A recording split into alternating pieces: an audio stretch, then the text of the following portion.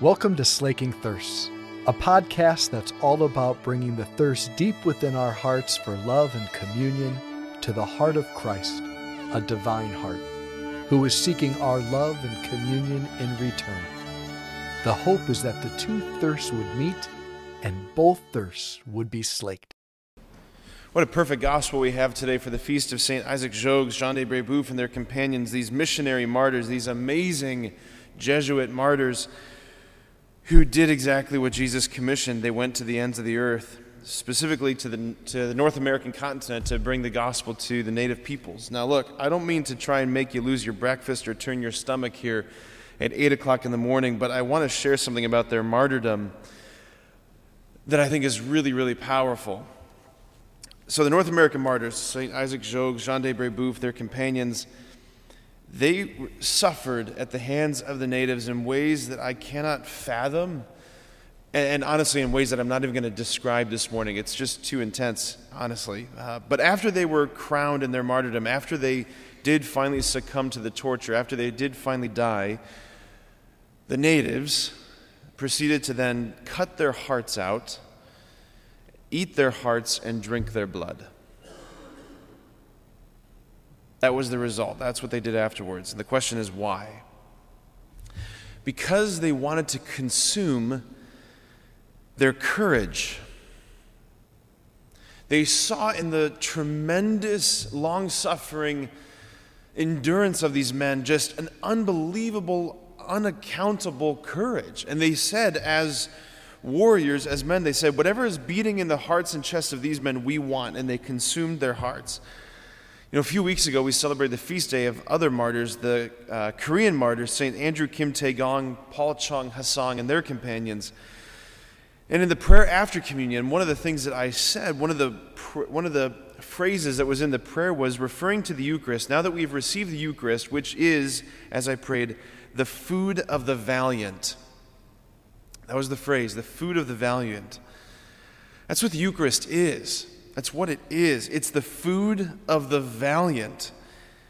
It's the food that consumes us, right? That's the paradox of the Eucharist, that it's not the food that we consume, it's the food that consumes us. It's the food that conforms us more and more, deeper and deeper to Christ himself, who is the proto-martyr, right? The first of the martyrs, who for the sake of the joy before him suffered the cross, as we hear in the book of Hebrews, right? It was for the sake of the joy before him that he was willing to suffer the cross. So when you come forward and I say to you, the body of Christ, and you say amen, do you know what that amen means? I'm not asking, do you know what the etymology of the word? I know we all know that it means let it be so, or it is the case, yes. But do you know what you're saying yes to? When you approach to receive this food of the valiant, when you approach to receive the food from this altar, that when you say amen and that host is placed upon your tongue, you're saying yes. I consent to the paschal mystery in me.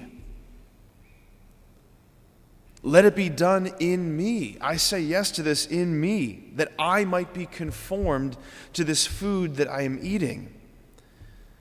Like these Jesuit martyrs that we're celebrating today, in their heroism, in their courage, they were conformed to Christ until the bitter end. Like they drank the dregs of the chalice of suffering all the way down. All the way down. And their captors, their torturers, in consuming their hearts and drinking their blood, it was a kind of proto-Eucharist. Think about it. Consuming their hearts and drinking their blood, we want in us the thing that's in you. Is that not what we do here with Christ? Yes, in the unbloody sacrifice of the Eucharist, right? The bloody sacrifice of the cross represented in an unbloody manner under the veil of sacramental signs, yes. There's no drops of blood anywhere. But are we not consuming his heart and drinking his blood? Are we not saying, Jesus, what is in you, I want to be in me? I want to become what you are? My mind keeps swirling and thinking about the hundreds of Israelis, citizens, mostly women and children, who were taken captive on October 7th, when the Hamas terrorists came in and just led their raid and killed thousands and kidnapped many. I think it's likely, from the reports that I've been reading and the things I've been listening to, it's likely that many of them who were taken prisoner are already dead. They're probably already dead after being tortured tremendously. And I keep thinking about the book of Maccabees, the story of the mother with her sons in the book of Maccabees, these brothers who were taken captive and were being forced to eat pork. That's it. Just a little bit of pork. And they refused. On their religious identity, they refused, and they suffered tremendously, all in the presence of their mother, one after the other, suffering martyrdom and torture. Like those Jewish brothers and sisters of ours who were kidnapped and tortured in Israel, they weren't killed or kidnapped because of differing political ideology. They were kidnapped and they were killed because they were Jewish. And I wonder how many of them thought about their own ancestors who died at the hands of their torturers. Like in the book of Maccabees. Look, I'm not trying to be doom and gloom for us this morning. I'm not a prophet of doom and gloom saying. I'm not here to say that I think we're going to be rounded up and martyred like the first Christians under Diocletian, yesterday Ignatius of Antioch. I'm not saying that we're going to be rounded up and martyred necessarily by natives like the North American martyrs. But it doesn't seem unreasonable, at least today, it doesn't seem unreasonable to think that as the world spins more and more wildly out of control, that those who stand still and declare absolute moral truths, like proclaiming that there is a morality, that there is objective moral good, objective moral evil, that not all cultures are equal. Peoples, yes, people are equal. Races are equal. Sexes are equal. But cultures, no. Not all cultures are equal. Not all ideologies are equal. Not all ideas are equal. It seems to me that those who stand still amidst these shifting tides, we will be seen more and more as enemies of progress. And this hope of building this earthly utopia, because that's what's going on. Like, one religion is being replaced by another religion. The religion of Christendom, where Christ is at the center, the church is his bride, and heaven is the destiny, that is being replaced with an earthly progressive utopianism, trying to build the kingdom without the king on earth. And these teachings of our church, these beautiful teachings about marriage and family and sexuality and the human person and the unborn, about the reality of there being two sexes and the impossibility of becoming the other sex, the impossibility of transitioning, the inadmissibility of contraception, the impossibility of same-sex couples to form a marriage. Like, these teachings of ours are going to be seen more and more by the world as our outdated opinions. These are our opinions, they say. And these opinions will be labeled as intolerable blasphemies in the cult of the new progressive religion.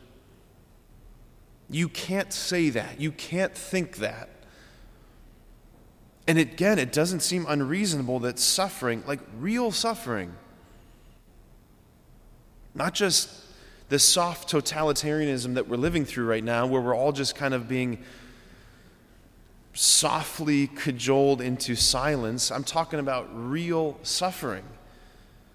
I think it's not unreasonable that it's going to come to our land and it's going to come to our times, it's going to come to our church. Maybe not this year or next year or a few years or in a few decades, but it feels more and more likely that it's coming. It seems like this window of peace, this Pax Americana that we've been living through is just, it's gone. Or we could maybe it's just the last vestiges of it are just draining down the drain right now. It just seems like a wild time to be a Catholic. A pretty incredible time to be a Catholic. God could have had you be born, you or I, we could have been born at any other point in history. But we're not. We're here, we're alive now. Book of Esther, we hear Queen Esther say, I was born for such a time as this. Like, we are the ones the Lord is calling to become the saints for this moment. And I think about the guys I entered seminary with, the guys who are my brother priests, my friends. It seems like it's fallen to our generation, at least my brother priests, those who have eyes to see and the ears to hear, to prepare for the persecuted church, for this shrinking church, the church as she follows her Lord in his passion, which will soon be her passion. Right? That's right in the Catechism, that this final age of the church will be preceded by not this great ascendancy of the church, but as the church follows her Lord in his passion, that the church, like him, will be betrayed from within. The church will be mocked like him, will be scourged and spit upon like him, will be hated by the world by him, will be condemned like him,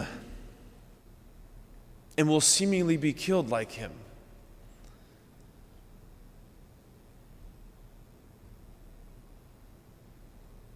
I shared a few weeks ago how often my mind thinks in the categories of the great stories, the Lord of the Rings in particular.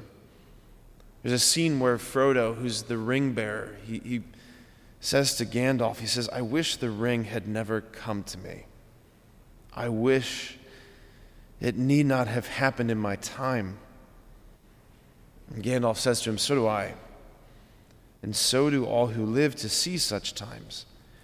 But that is not for them to decide. All we have to decide is what to do with the time that is given us.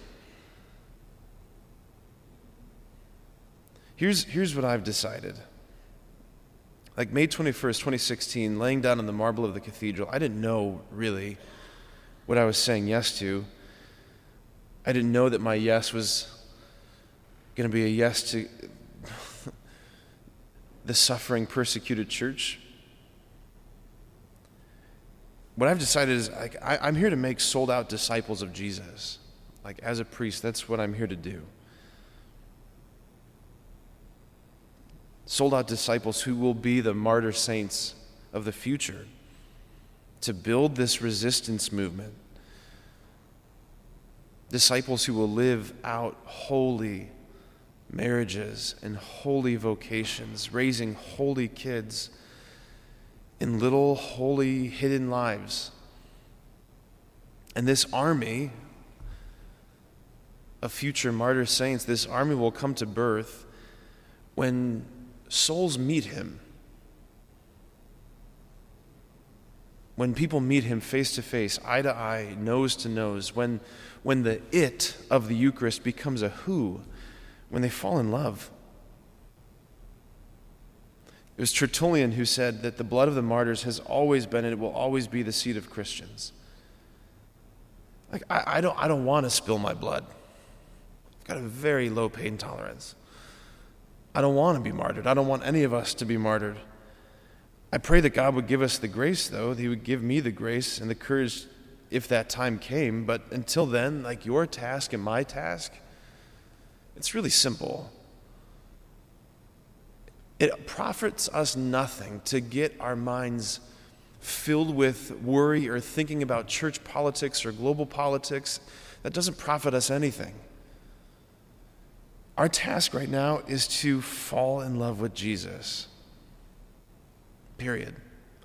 To abandon everything to him, to trust him with everything. The big things, the small things, concrete things. That Jesus would be such a real factor of your life that it's like air, like gravity, like sunlight. That real, that concrete. Anything less won't do. was G.K. Chesterton who said this. He said, "Let your faith be less of a theory and more of a love affair." So friends, let it burn. Let him burn and consume you like he did these North American martyrs. Amen.